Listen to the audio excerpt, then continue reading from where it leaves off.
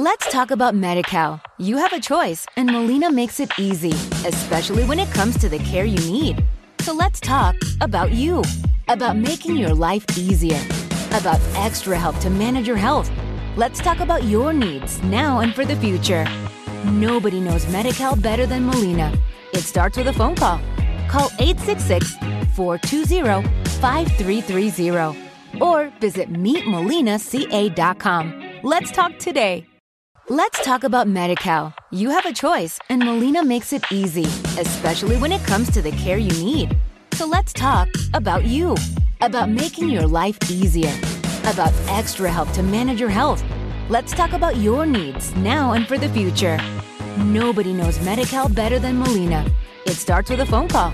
Call 866-420-5330 or visit meetmolinaca.com. Let's talk today.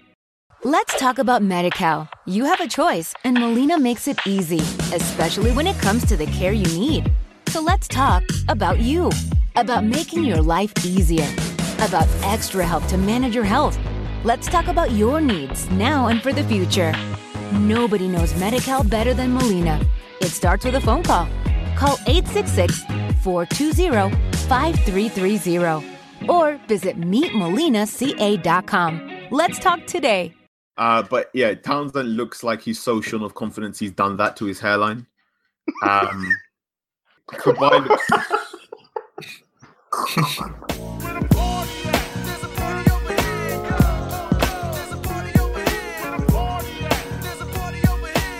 Hey, what's going on, everybody? This is the Talking Tactics Podcast, episode 67. I'm Daniel Taluk. I'm half to that hope. I'm Carl Anker. How are you all doing? Depends, actually. You aren't good, have hope? What's going on? Well, there could be billions of pounds rich and I still want my spaceship, so. I see. Carl, you want to give everybody the good news? This is your podcast as well. You might as well give everybody the good news. Or is it not something you just want to put out there? Oh, come on, tell everybody about it, man. Don't be shy. I've got so many DMs already from people going, can you fix this? Can you fix this? Can you fix this? Yeah, that's what I was about to think. I was like, if you say it, then you're going to get a bunch of tweets like, hey, yo, can I get XYZ? Or XYZ, depending on where you live. A very nice gentleman wants me to find a tweet that he deleted back in March. Don't know what to do, mate. Basically, Carl got some good news, so we're happy for him. So you can follow us on Twitter at Talking Tactics. You can follow us on Instagram. Follow us on SoundCloud. We're close to 200. So if that's your preferred listening platform and you haven't already, do that. Carl, you're in charge of Facebook. I'm indeed. We've got double figures right now, and we need to get that to quadruple figures by Christmas. So please like us on Facebook. Talking Tactics. We're in there somewhere. Have a go. You can follow me at Daniel Taluk. You can follow Carl at Anchorman616. Have hope. Tell the people about where they can find you on social media and your YouTube channel before we get this started. You can find me as Half Hope Football Hot and on my Twitter page at Half Hope Hot. Follow me or die. Why are you wishing death on the listeners, bro? Anyway, leave iTunes reviews or Apple Podcast reviews, I should say. I should be used to Apple Podcasts by now. If there are 5 stars, we'll read them. We haven't got any in the past 7 days. So somebody leave one. All right. So let's talk football. Where do I want to start? Let's start with Chelsea Arsenal. Why not? I've been surrounded by quite a few Arsenal fans since the 0-0 draw. And they are somewhat happy considering their very poor top 6 record, especially away from home. They're really impressed by the performance. I think many people believed Chelsea were going to give Arsenal a hiding. And when the team sheet came out with Sanchez on the bench and Ozil injured with a back injury, notice when I'm saying back injury, I'm doing air quotes. Most people thought this was it. They're going to get absolutely hockeyed.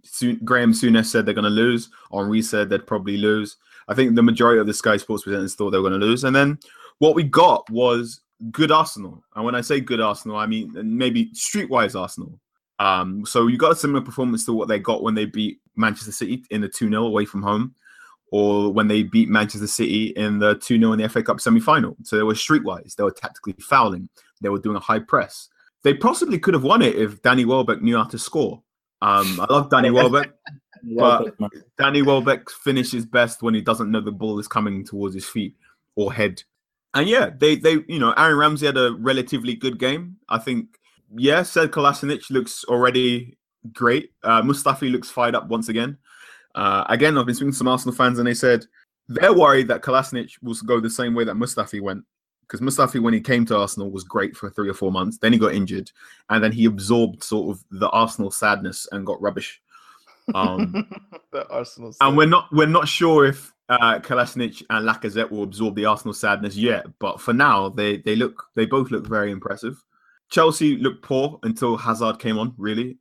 Willian was trying to do bits, but it wasn't quite working. I think the fact they brought Bakayoko in the second half was a tacit admission from Conte that he lined up slightly wrong, and that Xhaka and Ramsey had the bettering of the Fabregas, Pedro, Willian sort of axis.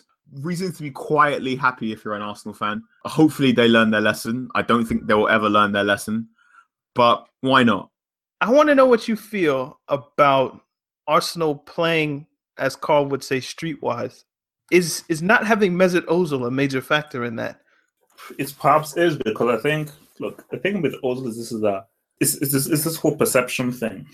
If Ozil is in the team, because of the mystique that has been built around him by Arsenal fans and Arsenal people and how he's protected, once Ozil is there, then it's like, okay, we have the best playmaker in the world. So therefore, we've got to play it like this. And the way you approach the game mentally is different. Whereas if you take that mystique out of it and you take that baggage away from, okay, we have the best playmaker, we know that he's amazing, then when you don't have that in you, then you have to play differently. And I think once that is away, then you pretty much have 11 guys. Okay, we now have to pretty much operate as a team because we don't have that so-called flair player. We don't have that so-called luxury player. Nobody's here is luxury. We just have to go down and grind. So Arsenal are perhaps in a better state as a team without Ozil in there. But at the same time, it's tit for tat, because without him, it's like you don't have that playmaking thing when Ozil decides he wants to play.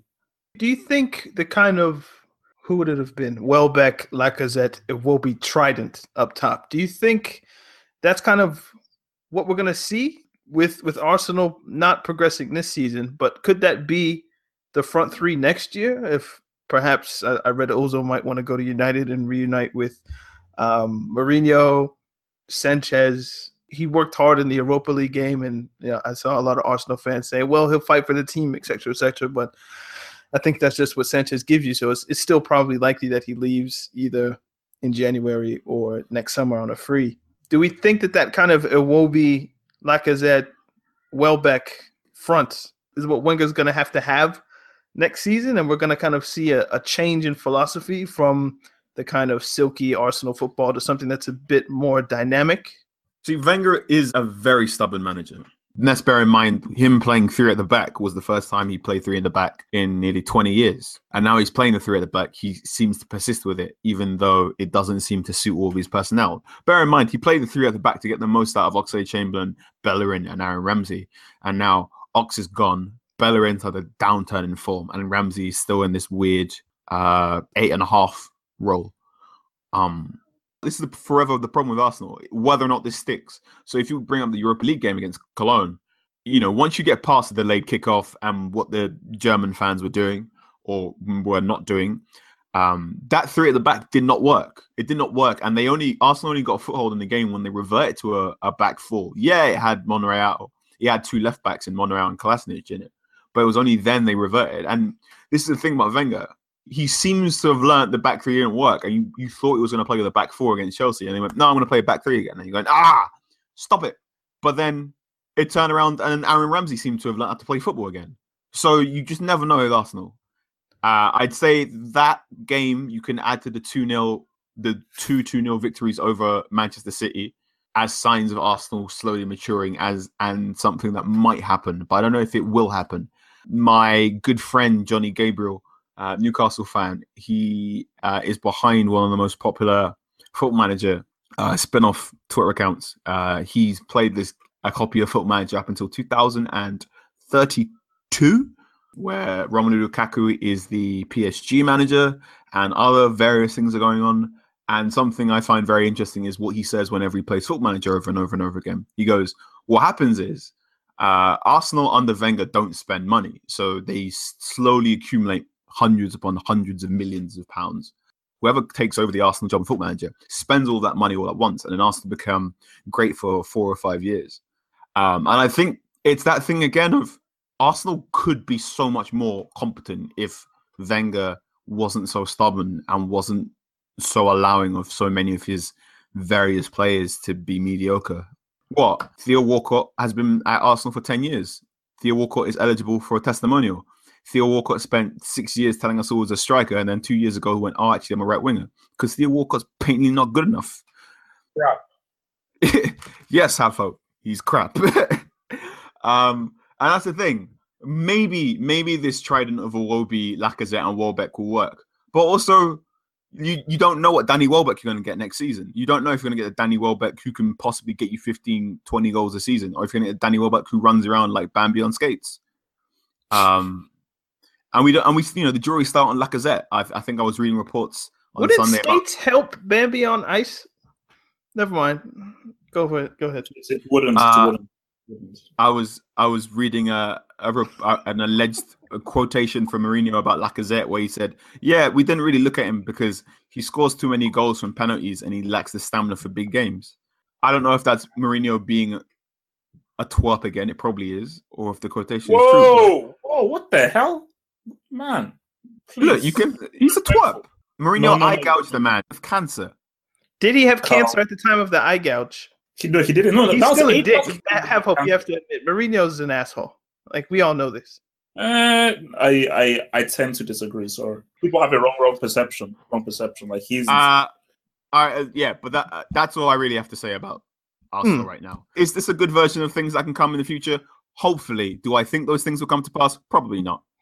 I think we saw good Aaron Ramsey because Ozil wasn't there, and because if you play Ozil and Ramsey in the same midfield, let's say, against the top team, you're going to get overrun because they're too. Like Aaron Ramsey isn't disciplined enough to stay and protect the back three, and Ozil, he doesn't give you anything pressing wise, or most of the time he doesn't give you anything pressing. So if you play both of them at the same time, you don't press and you can't defend because Aaron Ramsey wants to go forward. If you have a Iwobi and or Welbeck in your front three, you're going to get pressing, and Aaron Ramsey can be a little bit more aggressive in his forward runs. And also, I think playing a big match without Ozil, I think Xhaka and the Ramsey kind of two, they were a bit more wise in this game. But if you had Ozil in there, I don't know what would have transpired. Have hope, your boy Morata. Do we think this is a game where Diego Costa could have given a little bit something extra to the team in terms of fight, in terms of just something different? It felt like Morata was a little bit too light, at least in my opinion, and I feel like Diego Costa would have been a little bit more ardent. I mean, look, it was always going to happen, man. I think the fact is that Morata, which is what I've said before, Morata can play as a lone striker, but that is not his strength. You know, as in he knows how to hold the ball up, he knows how to find the right pass, he knows how to control the ball and bring in other players. But there are people who are just where they're naturally adept at that position, and he just isn't. Diego Costa is naturally adept as being a lone striker. Lukaku is naturally adept as being a lone. They're those guys where they know this is in their blood. Morata really works with his strike partner, you know. And I think in Spain, and for most Spanish strikers, they really work with another strike partner.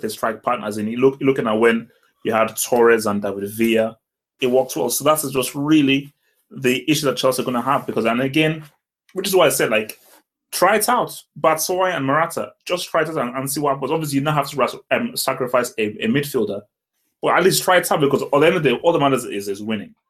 And if you have to sacrifice a midfielder, whether it's Pedro or Willian, but Batshuayi and Morata actually make you far more dangerous in attacking, and most importantly, make you win, that's how you roll. Huh.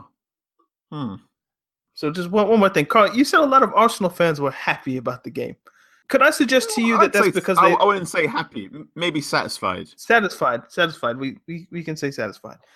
Arsenal fans were satisfied with the game. Could I suggest to you that's because they thought they were going to lose, and expectation is the root of all heartache. So if you have the lowest of expectations and you think you're going to get beat, and then you get a 0-0 draw, you feel not bad. I went into the Manchester derby at the end of last season expecting the City to completely hockey us. And then we drew 0-0. And as I said before, the biggest goal event I celebrated last season was when Gabriel Jesus scored a goal in that derby and it got chalked off for offside. And we drew 0-0. I remember screaming in the pub and throwing beer everywhere, like, yeah! Because we got the draw. The beer was quite expensive, wasn't it? Probably. Very expensive. I'm not really going to return to that place again. They tried charging £5 for 2 packets of crisps recently, so that was a fun experiment. But yeah, you know, if you come off 6-0, 3-1s, 3-0s, and other defeats to Chelsea, then yeah, maybe you'll take a 0-0. Especially in, you know, what's the term? It's not the result, but the performance. The performance was encouraging. I think there are a subsection of Arsenal fans who are beginning to get bored of Wenger and beginning to get, you know, they perhaps see Wenger's coddling of Ozil as annoying, and you know, Hope described Ozil as one of the best playmakers in the world right now. If he was one of the best playmakers, oh, easy, I did it. I said that is the mystique that Arsenal fans and players have of him. Yeah. The reality is he's a very good European midfielder who is underperforming in a side that's about to play in the Europa League. So that's the reality of the situation. And he's running out of contract time soon. And now he's got a back injury. I think there's a section of Arsenal fans that have accepted Sanchez is going. And I think there's a section of Arsenal fans that have accepted Ozil will probably be on his way out soon.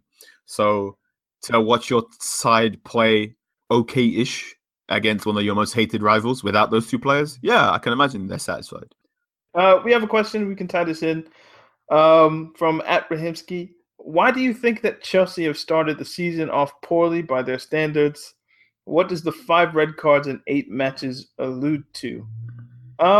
We've played Everton, we played Tottenham, and we've played Arsenal. If someone would have told me you play those 3 teams and you get 7 points, I'd have taken it. I would have thought the draw would have been against Tottenham and Wembley, but we beat them. So if you look at the table, the top 2 teams would be City and United. They've played Liverpool, Everton twice combined. So I don't know if we've started the season that poorly.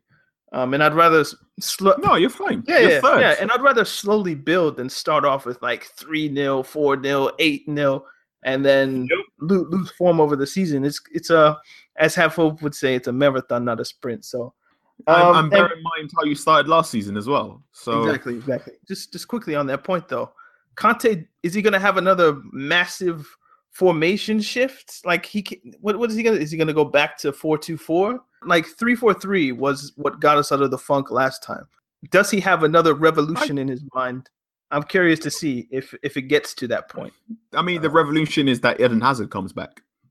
Well, when I said he was a new signing a couple podcasts ago, you were like, "Don't say that," but it was true. What? Look! You are in 3rd place with 10 points, and 1st and 2nd on the Manchester sides with 13 points. Chelsea haven't started poorly. They had one freak game against Burnley. They beat the 2nd best team in the land, which is last season, which is Spurs. They were held by an Arsenal side, and they absolutely the 3-0 against Everton. Yeah, it may have only said 3-0, but you were so much better than Everton that day. In the same way that United didn't deserve the 4-0 against Everton this weekend, you deserve so much more than the 3-0 against Everton in your previous game. Like, Chelsea are fine. Hads will come back. I think the problem there is whether or not you were expecting Chelsea to win the Premier League this season, which I don't think many sides were. Many pundits were. Even you guys who thought that Chelsea were going to win the league last season, you guys weren't saying Chelsea to win the league this year, or even in your top 2, I don't think, or 3 maybe. No. I think many football pundits had this as a Manchester 1 and 2. Yep. The red cards against Arsenal is very interesting. So that's 5 red cards in the last 5 meetings. This comment says Chelsea have 5 red cards in our last 8 matches. So there were 2 against Burnley, One in the Community Shield, one in the FA Cup final, and then the David Luiz one in this game, which would be the 5. Why do our center backs feel the need to go on dribbles and adventures? I don't understand. David Luiz dribbled himself into trouble. Cahill dribbled himself into trouble.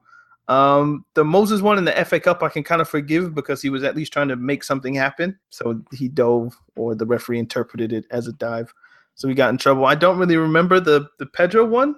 He went over the ball. Did he go over the ball? Yeah. Yeah, I think Pedro raked the Achilles of Pedro scratched the back foot of an Arsenal player. Guys, grow up. And then Fabregas, I just think he got 2 yellows, I think. One was for arguing a call, and then another one was for just a bad tackle, I think. So Chelsea players being ill-disciplined, trying to make something happen late in games. Except for Cahill. Cahill's just an odd Is that one. indiscipline coming from the manager or just players having a brain fart? The Moses one is trying to make something happen. The Luiz one, I think he saw Kolasinac coming and was like, this guy's not going to get over on me, so I'm going to get over on him. And then it just went bad. The Fabregas one is frustration when you're losing to Burnley. Pedro, I don't know what you're doing in a Community Shield, but he's wild at times. I don't know.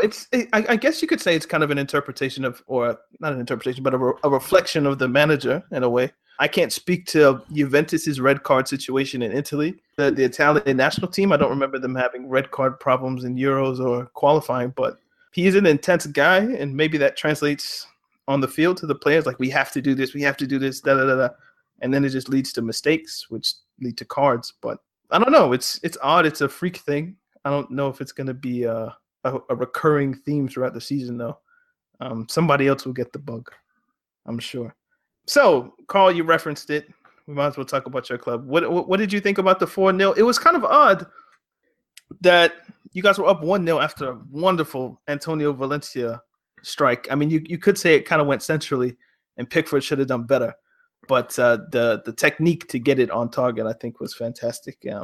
But Mourinho takes off Juan Mata, puts on Ander Herrera, and you guys score 3 more goals. He went defensive to be offensive. He's a conundrum. 4-0 new 1-1 for Manchester United. So we got loads of 1-1 draws last season. Now he seems to be getting quite a few 4-0 wins. To go on back, adding a defensive player and then scoring more goals. If you remember, a very good tweet from a gentleman called Michael Edwards, who says the very first football tactic he goes, remember when Roberto Mancini used to put on Nigel de Jong, which used to free up Yaya Toure, and invented football tactics? Sort of understood as an adult, like, oh, this is what he's going to do now. He's going to bring on another defensive midfielder because that frees up tracking back responsibilities from a creative player. And I was on the Deezer Defending in Numbers podcast with the gentleman from Squawka last week, and we were talking about how this might be the end of 4-3-3 for Manchester United, because what's going on right now is Mkhitaryan. And as I said last week or the week before, that you guys are so dependent on him, it's almost ridiculous. Which is why you should get him at your fantasy squads, people.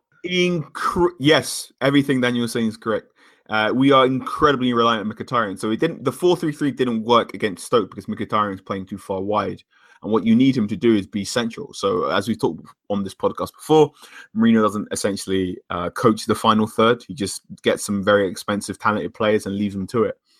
And in bringing on Herrera, he brought on Herrera for Mata, which moved Mkhitaryan central. And then Mkhitaryan is then your creative hub and then starts spraying passes all around. And that's where the goals come from. So Mkhitaryan came in, he got played wide when he was injured in the Manchester derby, the 3-1 last season. Got ghosted away, got his head down, looked like he was going to be sold. I was one of many people who thought Jose was going to ruin him, but now he's the most important person to the system because Jose is just, I'm going to let Mkhitaryan sort everything out.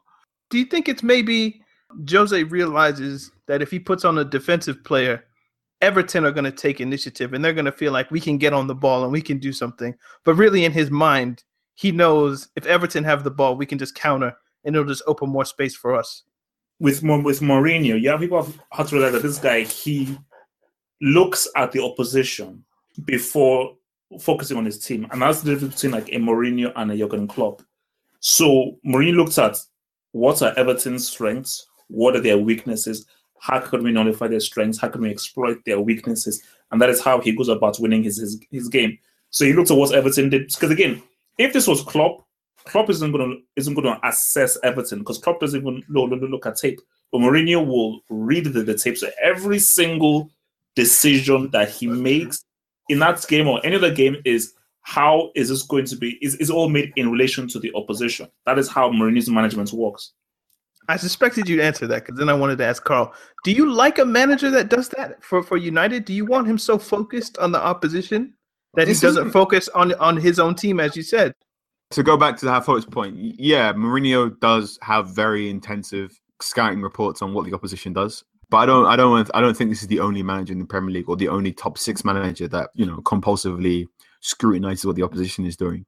Fergie very clearly scouted his opponents beforehand. This isn't something new. I don't think Mourinho, Manchester United weren't particularly good against Everton. They were constantly tripping over themselves to score goals. Rashford had a particularly poor game.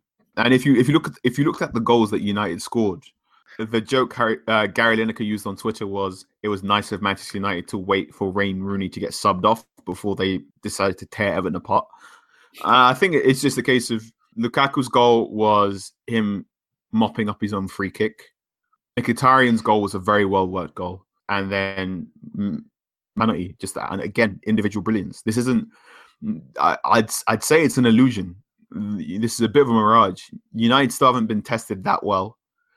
For all of the talk of Everton being a lock to get 7th place, completely bereft of pace, especially in wide areas.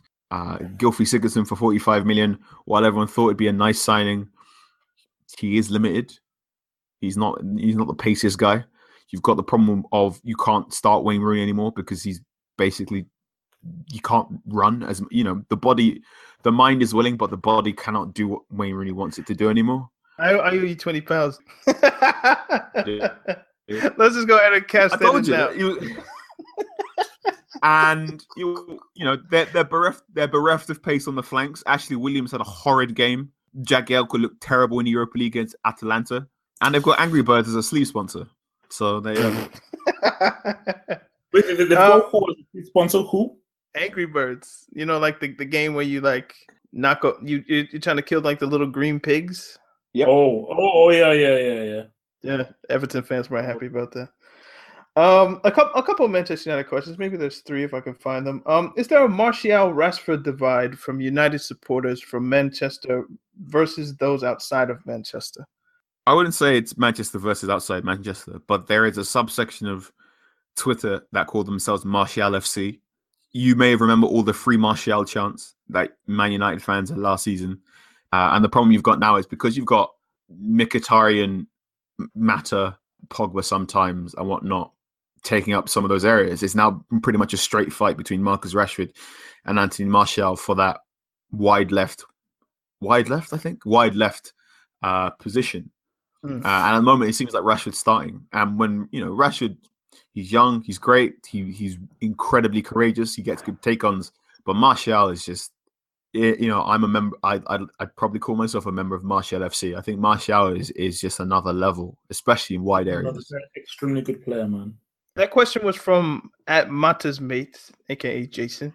And he says, it seems as if England fans want Rashford to start, whereas everyone else wants to see Martial. Could this break down by international support? I don't think this will break down that badly. I think there's a generally good rapport between all the United players. Rashford has his section and Martial has his section. If you believe in Blackchester United, Martial. If you believe in Blackchester United, you drop Mata and you play both of them. Yeah, Blackchester. I remember I quite like the Spanish contingent as well. And that's the problem. There's a lot of nice boys at Man United right now. It's a nice problem to have. Martial looks like he's finding his feet. If anyone saw him on Instagram, he uploaded a very cryptic photograph with him with a thumbs up and the back of a blonde-haired woman. So he's back scoring goals on and off the pitch, shall we say. Mason Boris asks, who would you rather have in your team, Hazard or De Bruyne? Hazard is overrated, so De Bruyne. Hang on, don't use that word here. Hazard is overrated, so it's De Bruyne. We don't use that word here. You make a better argument. I don't know. I take De Bruyne because he can play wide, he can play as a 10, and now he can play as a deep lying playmaker. So he allows you many options. Hazard is a more immediate goal scoring threat, but I think I want De Bruyne because Hazard he flatters to deceive because you call him a goal scoring threat. He's not. He really isn't. The amount of times he gets into attacking positions and you just want him to shoot, and he takes another touch or he tries to find the more creative pass. His footballing brain is immaculate. But I wrote a piece maybe 2 years ago, and it was the next. I don't forgot what the title of it, but the premise of it was the next evolution in Eden Hazard's game is greed. If he had the same goal-scoring appetite as a Ronaldo, or even if he had the confidence level of someone like Balotelli, he would be top 3. Uh-huh. He would be top 3 in the world, but he doesn't. He'd be ahead of Neymar, in my opinion. Wow. No. If he had the greed, if he got into those attacking positions, that's a huge if. No, that is a ridiculous. That was the point. I will entertain this. Fair enough.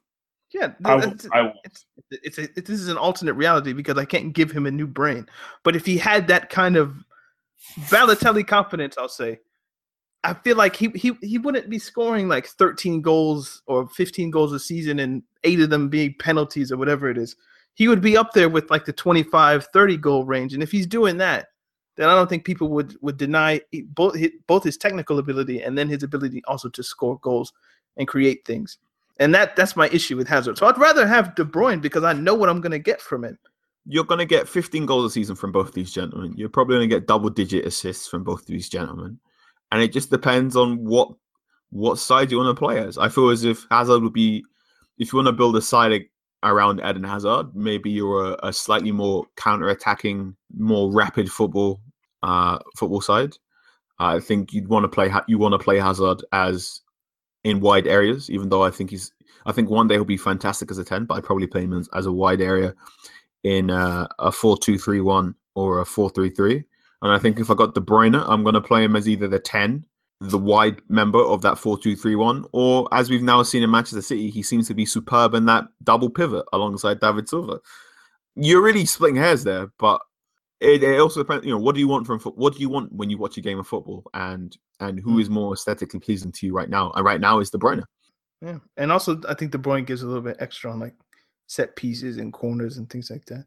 These set pieces now for Manchester City have added just a fantastic new element to their There was one cross that he had against Watford that I don't know exactly, like the way he contorted his body and got his right foot on the ball, and it found, I think it was David Silva at the far post. They didn't even score a goal. I don't know if people would remember it. De Bruyne is the best crosser of the ball in the world at the moment.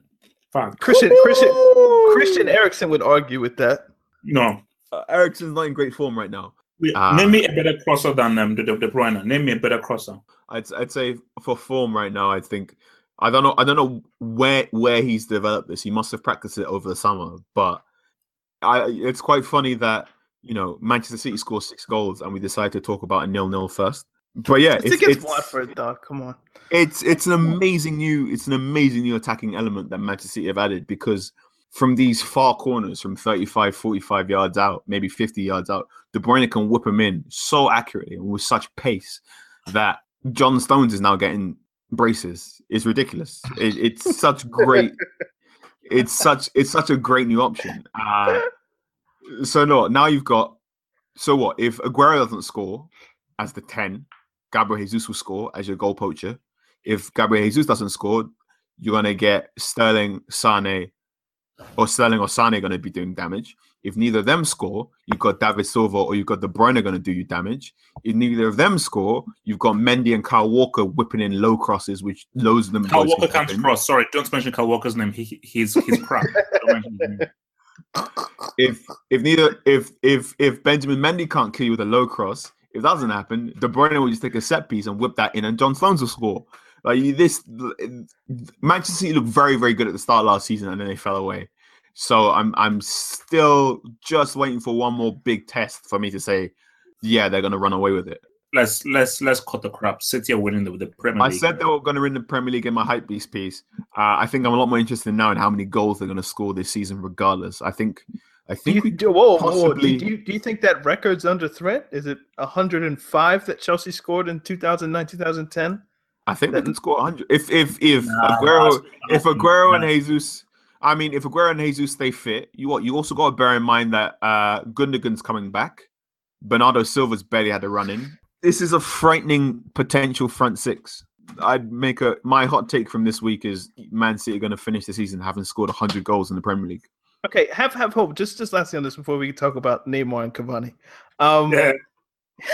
You are like the leader in the Gabriel Jesus fan club, right?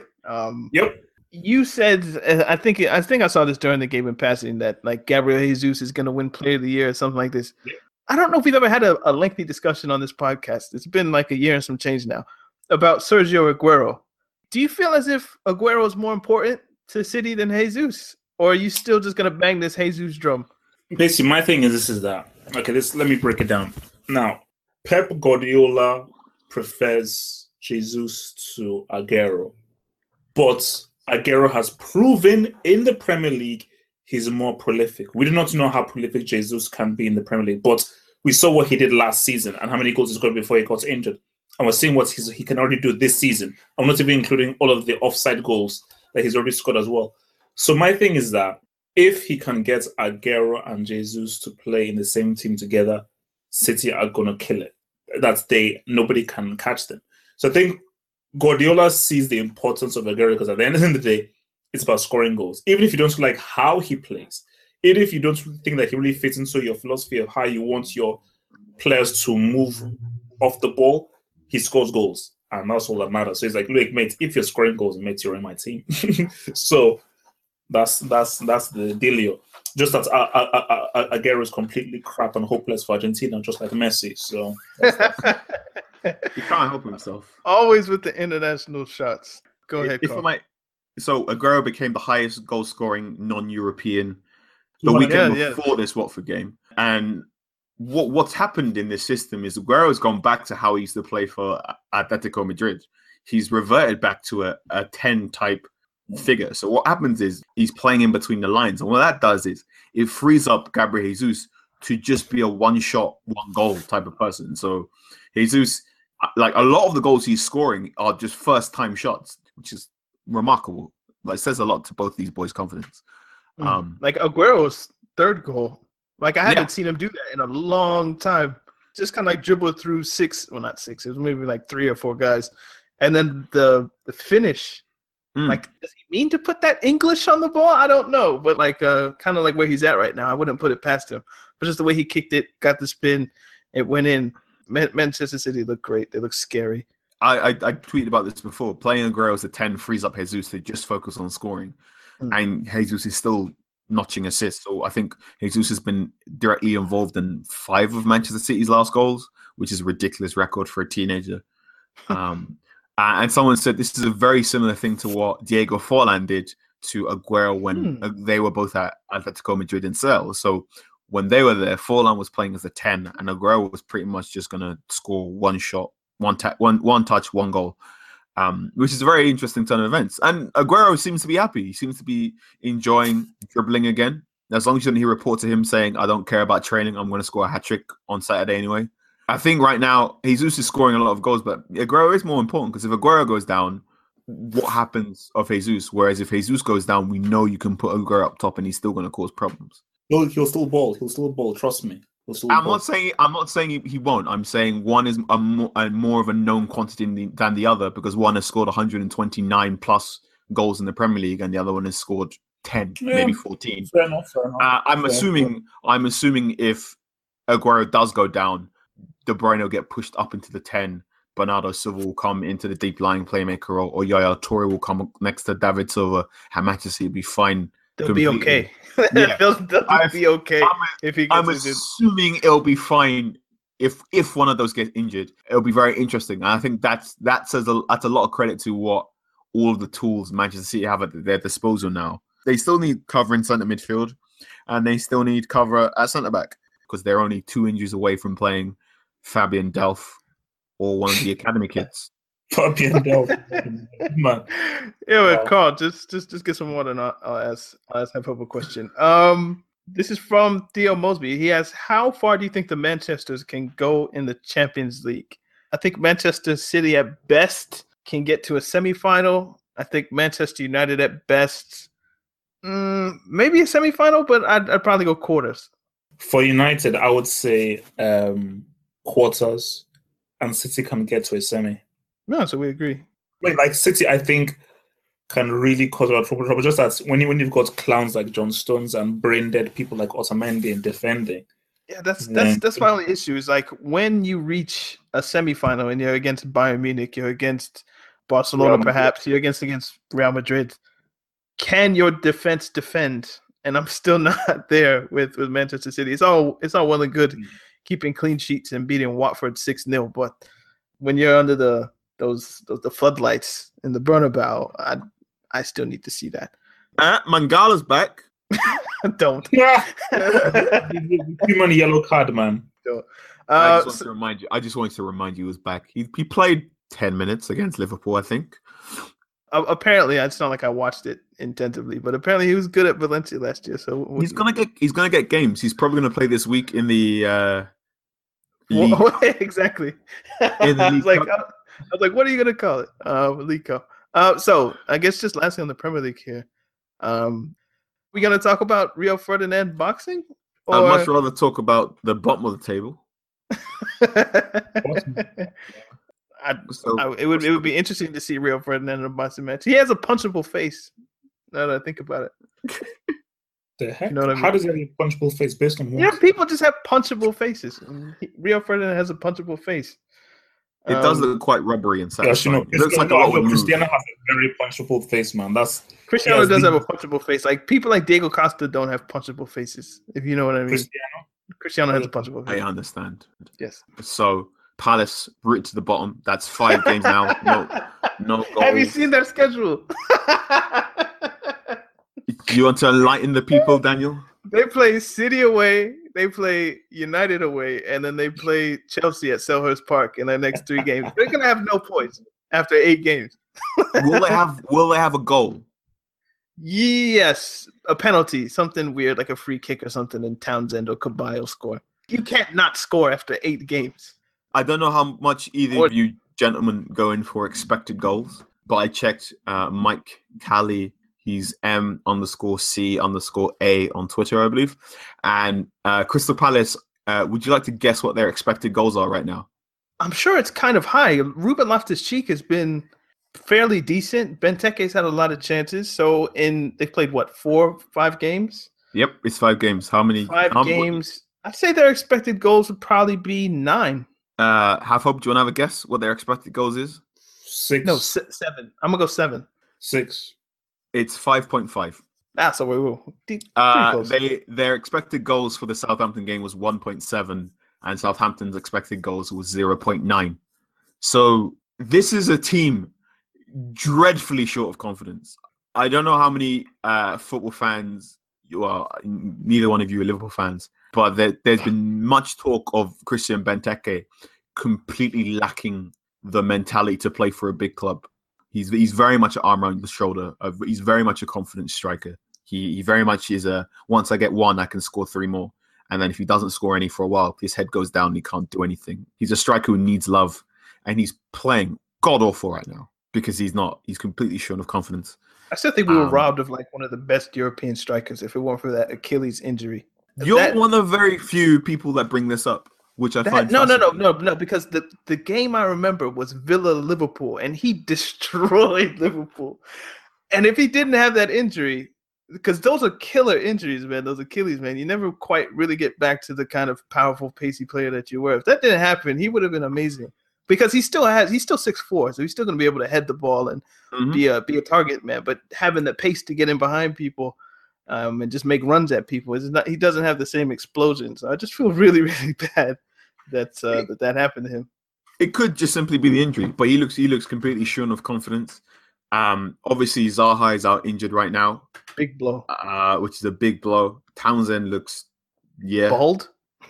Did he tattoo in his hairline, or am I making that up? But yeah, Townsend looks like he's so short of confidence he's done that to his hairline. Kawhi looks.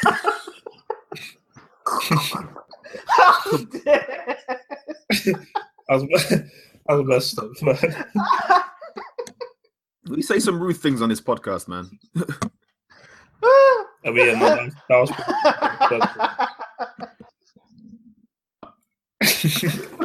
The thing is, so basically, that's what he's resorted to boost up his confidence. Oh god. Kawhi looks neither fit for purpose or he just can't be bothered anymore.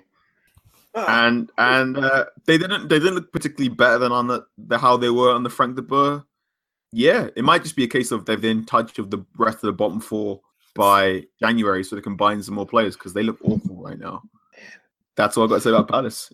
Newcastle look great right now. In the complete opposite, Newcastle are performing above the sum of their parts thanks to Rafa Benitez. And it's still early, man. Still early.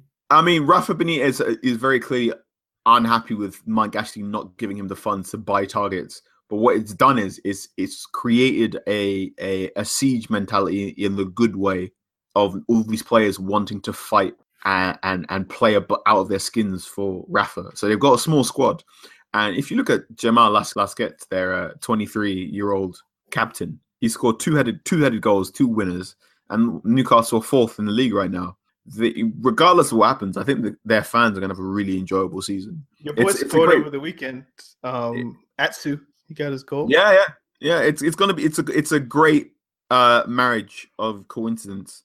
As someone said on Twitter, a man who realized he wasn't capable of feeling love, managing a side that can only give love. So I'm enjoying watching Newcastle right now. I'm still recovering. We got another question from Theo Mosby. He asks, why are Chelsea loanees often top 3 to their loaned out clubs? I think it's just decent business. Chelsea realized that their loanees often won't make it at Chelsea, so they're trying to sell them on for profit. So they try to find good clubs to where they can be put in the shop window, for lack of a better term. Mm-hmm. Better their young professionals, increase their transfer value, and put them in good situations where they hopefully can flourish. Obviously, there's the Vitesse thing. There's a few players, I think, at Huddersfield. There's Ruben Loftus-Cheek at Palace. They're everywhere, basically. They're in Turkey. We have a goalkeeper that I think that's never played, but he's been on loan for the past decade almost. Yep, your longest serving player has never played for Chelsea. Yeah, so we just the club just tries to find the best places. Sometimes it doesn't work, sometimes it does. All right, have hope. Let's talk about AKA The Truth. We got a question from Rahimski. It says, based on the Cavani-Neymar situation, do you think seniority on a team should be the deciding factor amongst teammates for penalties and free kicks? And Football God also asks, is Neymar going to get rid of Cavani soon since they have some issues with set pieces?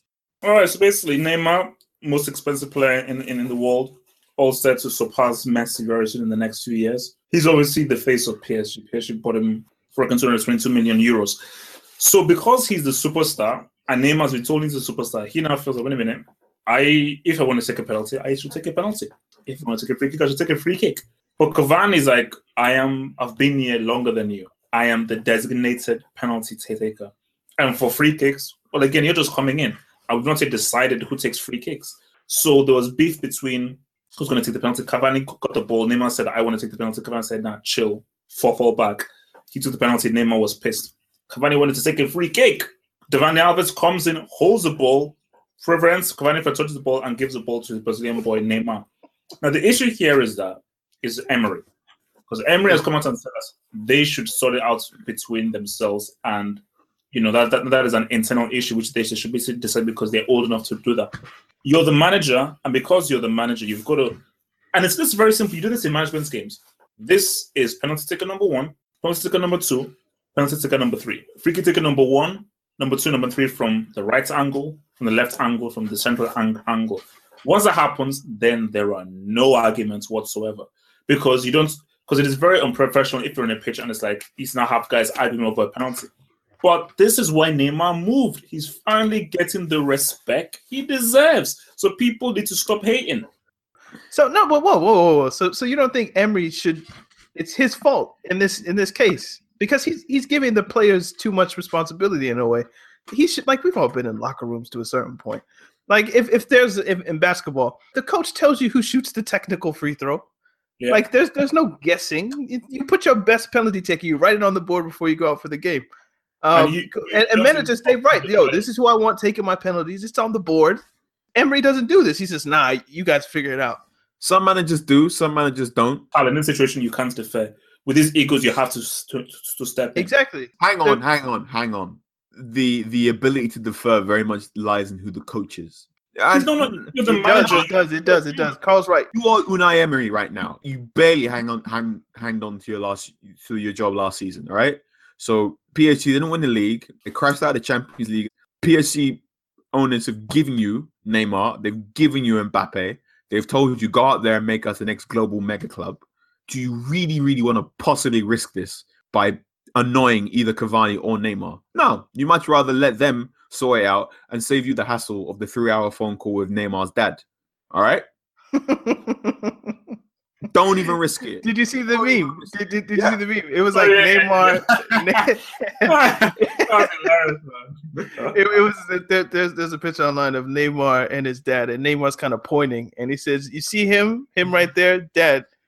That's Cavani. He won't let me take the penalties." I think the interesting that happened was, one, the goalkeeper saved it, and two, Dani Alves worked as a spoiler to take the ball off Cavani for a free kick and gave it to Neymar. And I think what's interesting there is, I don't know if you ever read Ibra's autobiography. I heartily recommend you do. Or if you don't read the whole thing, I recommend you go on Grantland and read this segment where Ibra describes how he got his move from Barcelona to AC Milan and how he just used a whole bunch of bricksmanship to pretend he was going to Real and then at the last minute went to AC Milan. What's mentioned in Ibra's book is how Dani Alves used to be a spoiler in the Barca locker room for Messi. So Alves used to do this job for Messi at Barcelona. In terms of, I'm going to take the ball, I'm going to give it to Messi right now. And it's very interesting that PSG are repeating this thing for Neymar instead, just going, we're going to get you a really friendly, affable guy in Dani Alves who isn't afraid to do the dirty work and like do the dirty work for you when you want to be a bit of a wanker. Cavani would be more pissed at Alves than he would be at Neymar. So he's like a buffer between the star players in a way. Yep. It's clever, but it's up to a player that's been told. Like, if you think about it from Cavani's point of view, he would be like, all right, Ibra left. I scored 35 goals in 35 games or whatever it was. And then you just bring this guy in. But I'm still I'm the only striker really at the club. I mean, I don't know who that backup striker is. The reports generally are Cavani is happy because Ibra is gone, which makes Cavani the main man in terms of striking. So Neymar's never going to be the 9. And if Cavani goes down, Mbappe will get pushed up into the 9. So Cavani knows no matter what happens, he's always going to be the number 1 9, which is great for everyone else concerned. So Cavani's generally happy. So if that happens, that's generally good. And look, this will all smooth over soon. You know, they'll hockey another team next week. The fact that it was only 1-0 against Lyon was very interesting. So it might not be a complete canter. Lyon's decent. They're not Mets. Yeah, Lyon are going to be in the European spaces. They were Europa League semi-finalists last season before an amazing semi-final tie against Ajax, and they're very high scoring. I mean, they're on the back foot now since they sold Lacazette, but they're a good side. They have they have my son Traore. So Falcao scored either a brace or 1 goal on the weekend as well. So he's got something. He's already got something like 8 goals in the last 10 appearances, which is a testament to his ability to bounce back from his ACL tear, and also a testament to Monaco and their setup and Jardim and him realizing that Falcao wasn't enjoying England not because he's rubbish, but because he was playing for 2 sides that were smashing passes into his shins rather than allowing him to play into space. French football is very interesting right now. All right, have hope. This question is from Pac Mouse. He asks, if Lewandowski is the best striker in the world right now, who else makes up the top 5? So he's putting Lewandowski number 1. I don't know if we're gonna have too much disagreement there about him being number 1. I wouldn't disagree. So who are the other 4? As in just pure striker. Number 9, I think. Sergio Aguero. You got to put in Sergio Aguero, Aubameyang, Okay. the Cannibal, and when he's not partying in Brazil, you probably have to roll with. Okay, if you're saying as of right now, then because you can't really say Costa as of right now, so I'll say Jesus. You can argue that Jesus is a striker. Come on, man, your agenda's gone too far. If you can put Jesus top 5 in the world. Okay, so who's your top 5? Then? Top 5. Lewandowski number 1. I'd put Suarez number 2. I'd probably put Higuain number 3. Oh, give me a break. That guy, that's overweight guy who plays. He's not playing for Argentina. I knew one of us was going to say Higuain, and one of us was going to really annoy Have Hope. But Higuain's top 5. He has to be top 5. I'd put Aubameyang either 4 or 5, and Harry Kane. I was thinking Kane. I was thinking Lukaku. I don't know which one to go for 5. Aguero, maybe still. He's like 120 Premier League goals. I mean, he has to be up there. I can't put Cavani there, even though I know he's good. He just annoys me way too much for me to give him top 5. I think a lot of people think the depth chart, if you will, of strikers in Europe isn't that good right now. But there's some decent strikers out there. I think there's a lot of samey ones though. Like there's no standout ones other than Lewandowski and arguably Suarez. If you want to put Dybala as a 9, I think Dybala is. I know Dybala plays as a 10. But no, he's not. Come on, he's not a striker. Give me.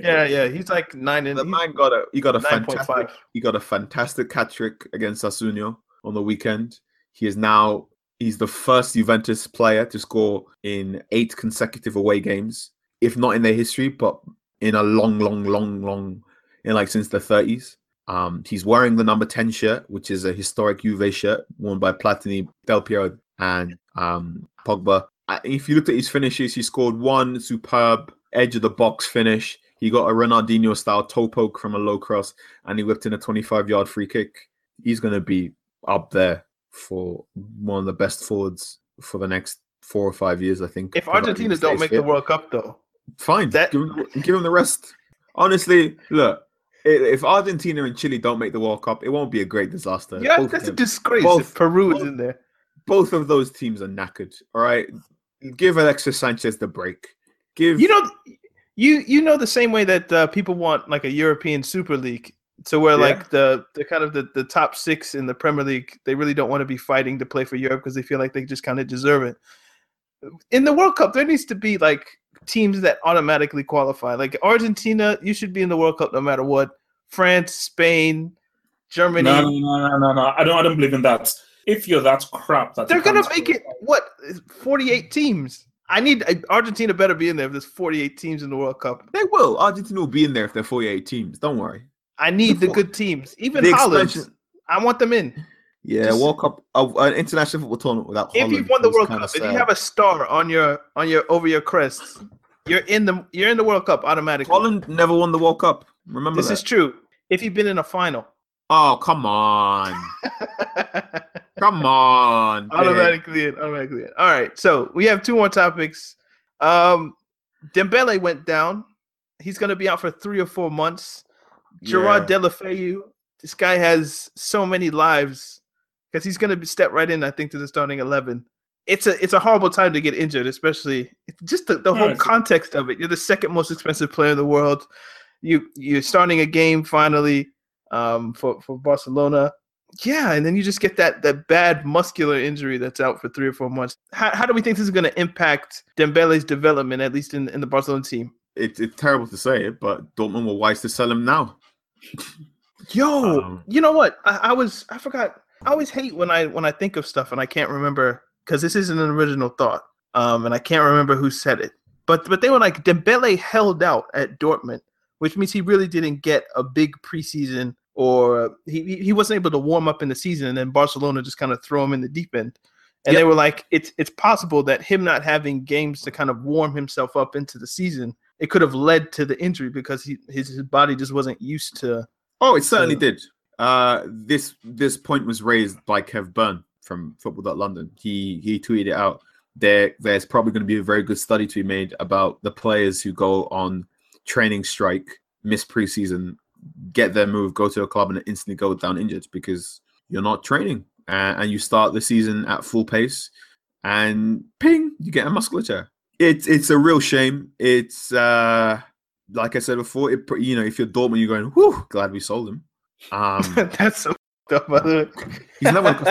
He's never going to cost that much again. So you've turned a great profit on that guy. Deulofeu is a lucky boy. Barcelona fans seem to be quite annoyed at this. I doubt he's going to be out for 4 months. I think he'll probably be back by Christmas. Yeah, you just need a really good thingy magic, man. Like it's never the full monster as what people. We'll give him some. Someone will give him some horse placenta. It'll be fine. But it's a real shame.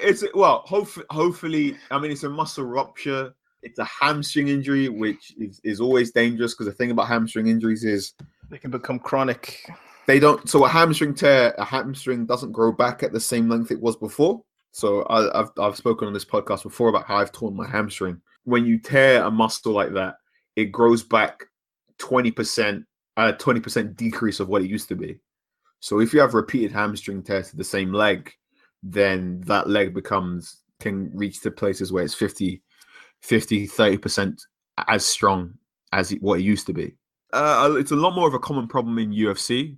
So I don't know how many listeners here know of the Diaz brothers. So the Diaz brothers have a real bad problem with cuts above their eye because through some reason the bone behind their eyebrows is the orbital bone. Is that what the orbital? Yeah, the orbital bone is slightly bigger than your average person, which means if you hit it with enough strength, it's slightly more susceptible to opening up and being revealed to cuts. Not McGregor, not Nate, but Nick Diaz. Nick Diaz took surgery to get his file down. Nate Diaz has had the same cut on his right orbital bone 3 times.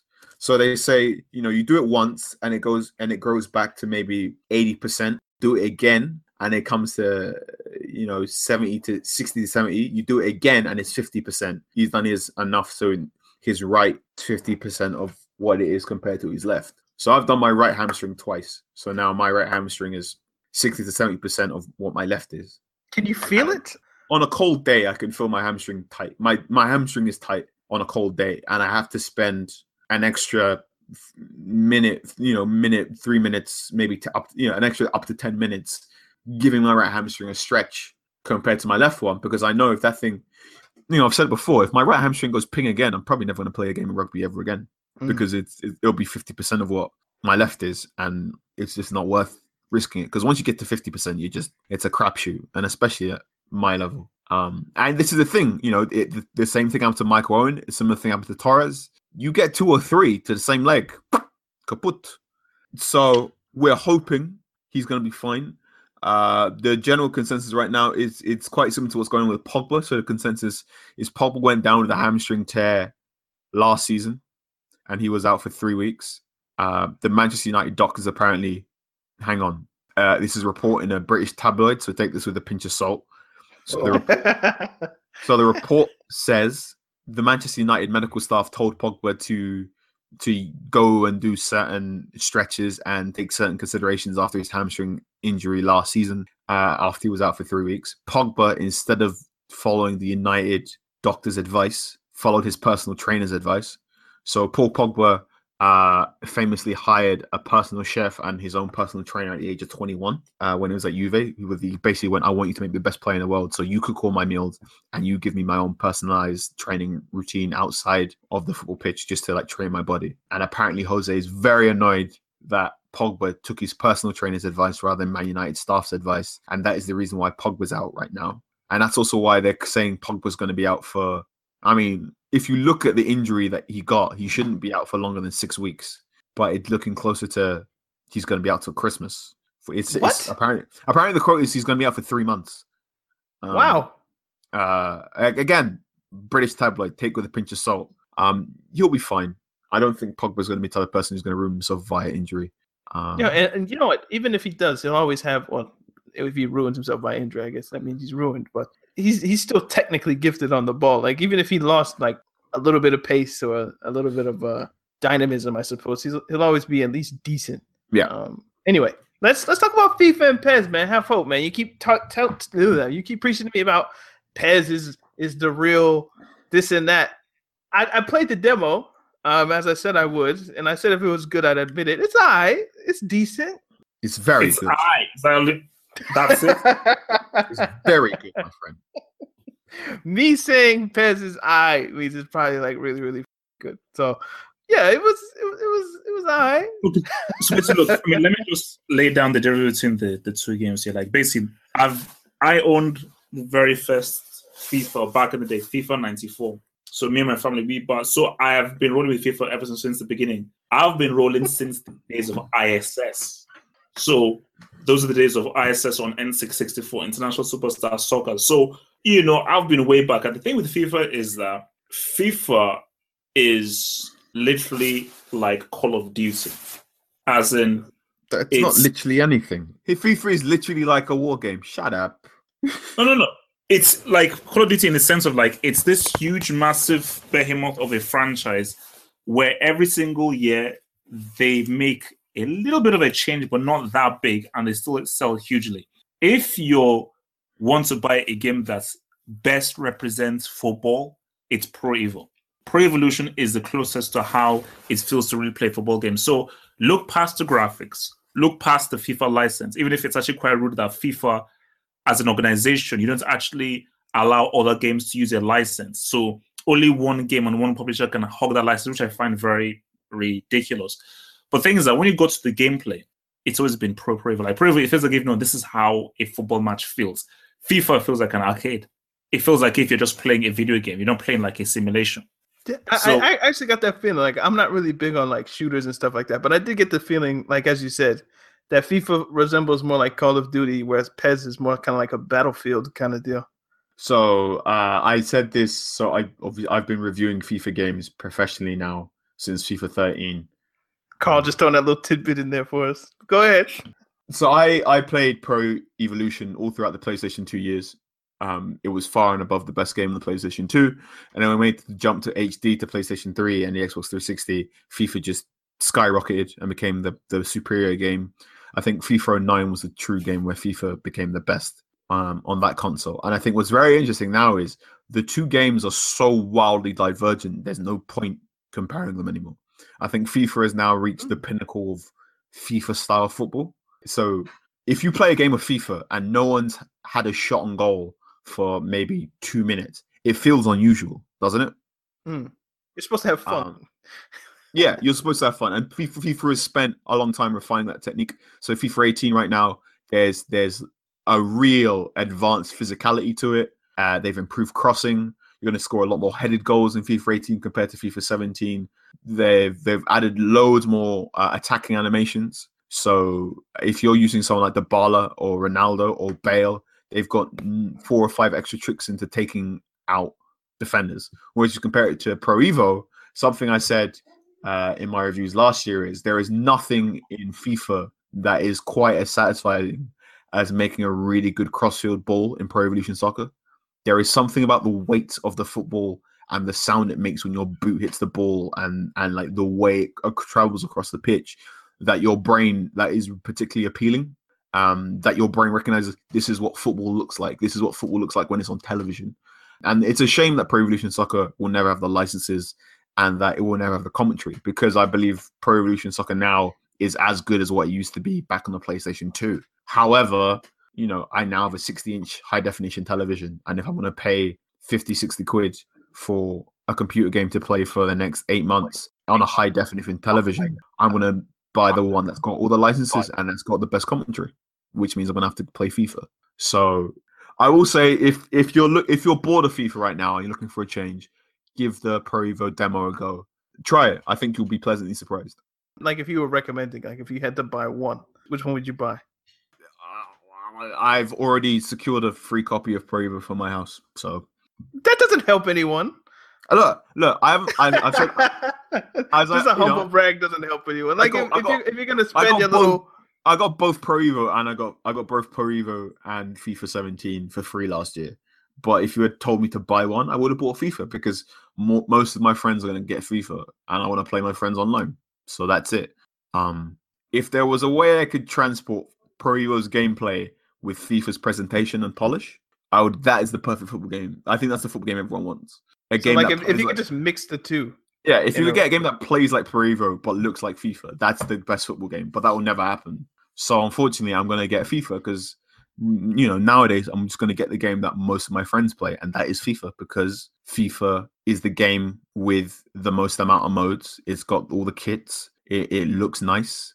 I think when Pro Evolution puts effort into making an accurate representation of the top players, they look better than FIFA star players. So I think Pro Evo Messi looks better than FIFA Messi. And I think Pro Evo Suarez looks better than FIFA Suarez.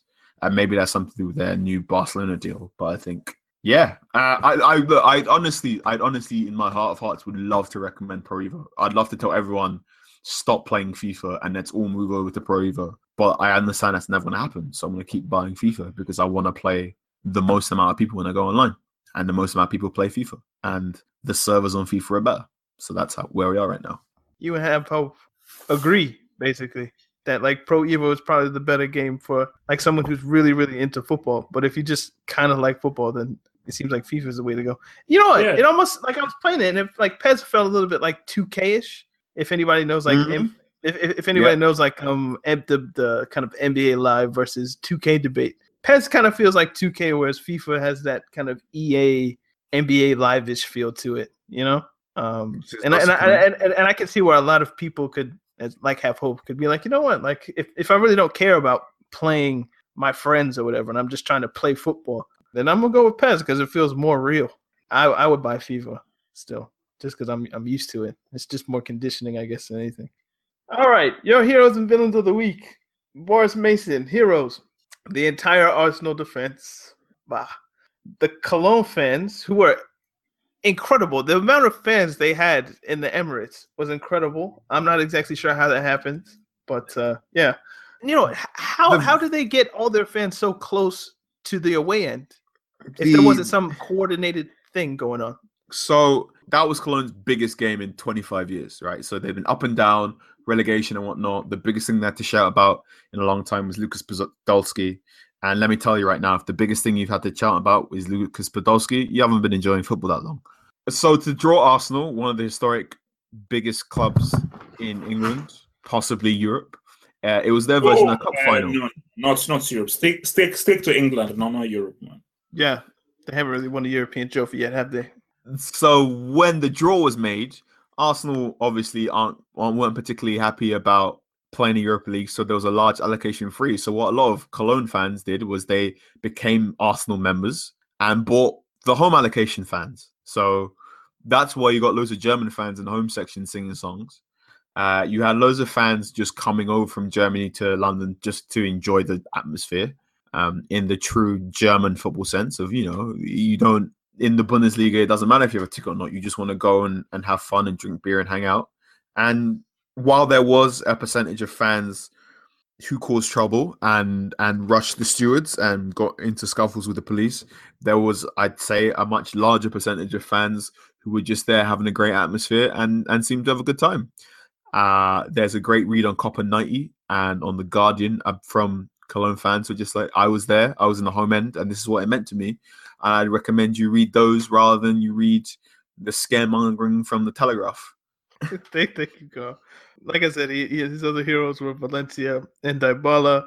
His villains, Everton, Jurgen Klopp, Edinson Cavani, and Marco Silva. That's a bit harsh. That's a big list. Silva.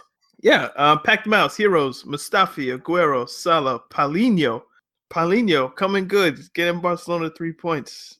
I don't even know what to say. Villains, Pedro for missing 1v1, I agree. Palace and FC Cologne for taking 5 L's to start the season, and Everton. Thea Mosby, villains, Arsenal. He spells Arsenal like arse. No. Oh, funny. Clever. Whoever decided the FIFA 18 rankings, you uneducated, popularity pandering. Ugh, he's fun. EA Sports and off Sunderland. So Quite the mouthy heroes and villains from Theo Mosby. Those are just his villains, his heroes. The Good. man reading this tweet, shout. David Myler and Paulinho. So 2 votes for Paulinho here. Harry Boteler. His villain was Pulis for making me watch the dullest game I've ever seen. Who did I watch Stoke play? It was genuinely god awful. Stoke played Newcastle. I think he was talking about the Tottenham Swansea game because that was really bad. And Spurs need pace and they need to drop Dembele. Whoa! Dembele, they need to drop Sissoko. That was a terrible. I was about to say, Carl said they dropped Dembele. What's wrong? Are you drunk? Are you okay? So my hero of this week would probably actually no for me a hero of this week I would say is Aguero and Gabriel Jesus for combining to get that ass against Watford. And my villain of this week would be Fate for injuring Dembele. My hero would be. I'm tempted to say Wenger. You know. Oh mate, don't do it to yourself. They got a result at Stamford Bridge. That's all this Wenger hates, man. Bloody hell! I know. Yeah, that would probably be my hero, Wenger or Paulinho. I just think it's funny that myself included, we're talking about Paulinho being signed, and then he's getting Barcelona points. Villain of the week. I agree with the Pedro one, missing the 1v1, but that's kind of homerism. Villain of the week. Dani Alves. Oh, yeah? Like, you get the ball, you don't get the ball. Like, what is that? Like, he's a Brazilian, man. What do you expect, man? Come on, he's gonna watch for his boy. I think that's stupid. And now, actually, Emery, because he's the one controlling all this. He could put a stop to it immediately. So maybe blaming Alves is not going far enough on the food chain here. My hero this week is Tony Pulis. Why? Is it because he stands up in all of his post-match interviews? No, it's because he's given Jake Livermore special dispensation. So Jake Livermore has been described as mentally tired in a statement given by Tony Pulis for West Brom. So Jake Livermore is physically fit to play football right now, but he's described as not being in the correct headspace to play football. And Pulis has publicly backed Livermore and given him mental health leave. So he's my hero right now for publicly backing his man and giving him the time off he needs to get his feel better. I'll get the quotes up now. He's such a good player for us that we don't want to risk him going to a deeper hole. Just to clarify, the club, both management and medical, made the decision, and it was right to take a few days off to rest my body. I didn't take this time off during the summer due to international duties, and then wanted to do a full preseason with my new teammates. All good in the Livermore household, but thanks to all those who showed concern. Given recent reports about how professional athletes are prone to feeling or suffering from bouts of depression based on whatever reason, be it poor form, homesickness, injury, or just, sometimes depression gets you, even if everything's going well in your life. It's good to have a manager publicly backing his player and give him the time off he needs. So Pulis is my hero for the week for that. My villain, I'll probably make my villain Sky Television for picking 4 games over the weekend that only gave us 5 goals, and 4 of those were scored by Manchester United against a very poor Everton side. So the schedule gave us on British TV, we were allowed to watch Crystal Palace versus Southampton, which was a 1-0 to Southampton. Tottenham versus Swansea, which was a 0-0. And then on Sunday, we got to watch Chelsea versus Arsenal, which was a 0-0. And then eventually things were fixed by United beating Everton 4-0.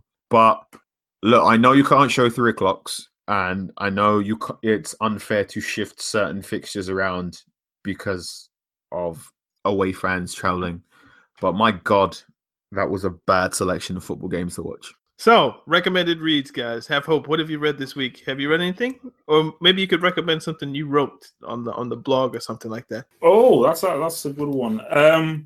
A good recommendation. Okay, wait, go to Carl and then I'll get right back at you. All right, Carl, you've recommended a few things, but got anything else? One I wanted to recommend for a couple of weeks, but I keep forgetting. It's on Shortlist. So they talk to some very important economics to figure out how much classic transfers will cost in today's market. So they've figured out how much Alan Shearer would cost in today's market, how much Cristiano Ronaldo would cost in today's market, and how much Pele would cost in today's market. It's written by Sam Diss and Tristan Cross. Sam Diss writes Mundial magazine, which is the great football culture magazine. I think issue 11 is coming out in the next coming weeks, and they've got a fantastic 4,000 word feature on David Beckham that you should go check out. That's a print magazine, so you're going to have to subscribe. So go read that.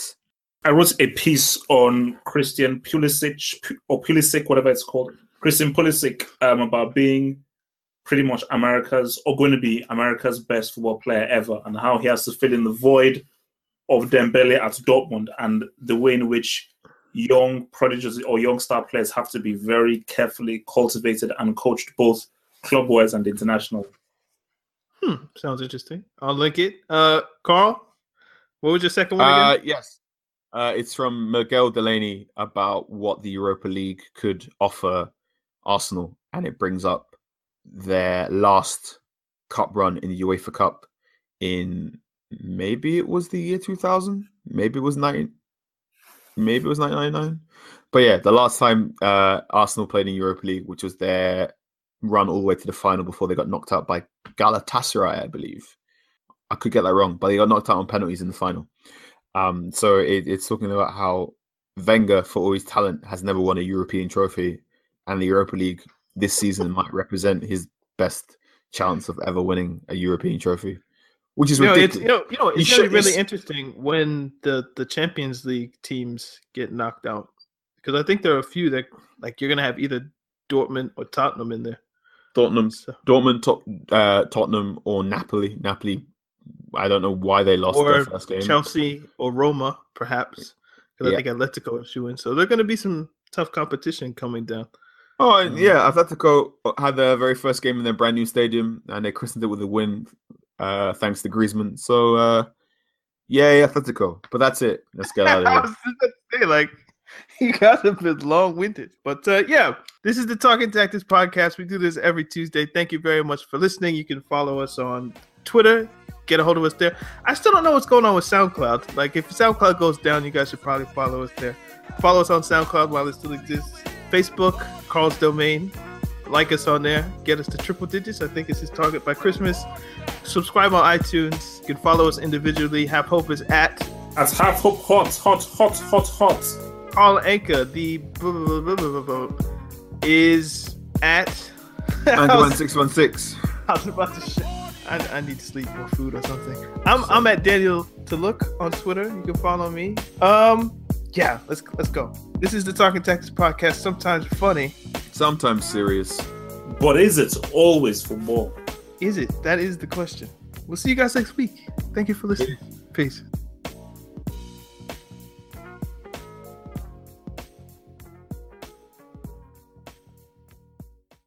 Sports Social Podcast Network. Let's talk about Medi-Cal. You have a choice, and Molina makes it easy, especially when it comes to the care you need.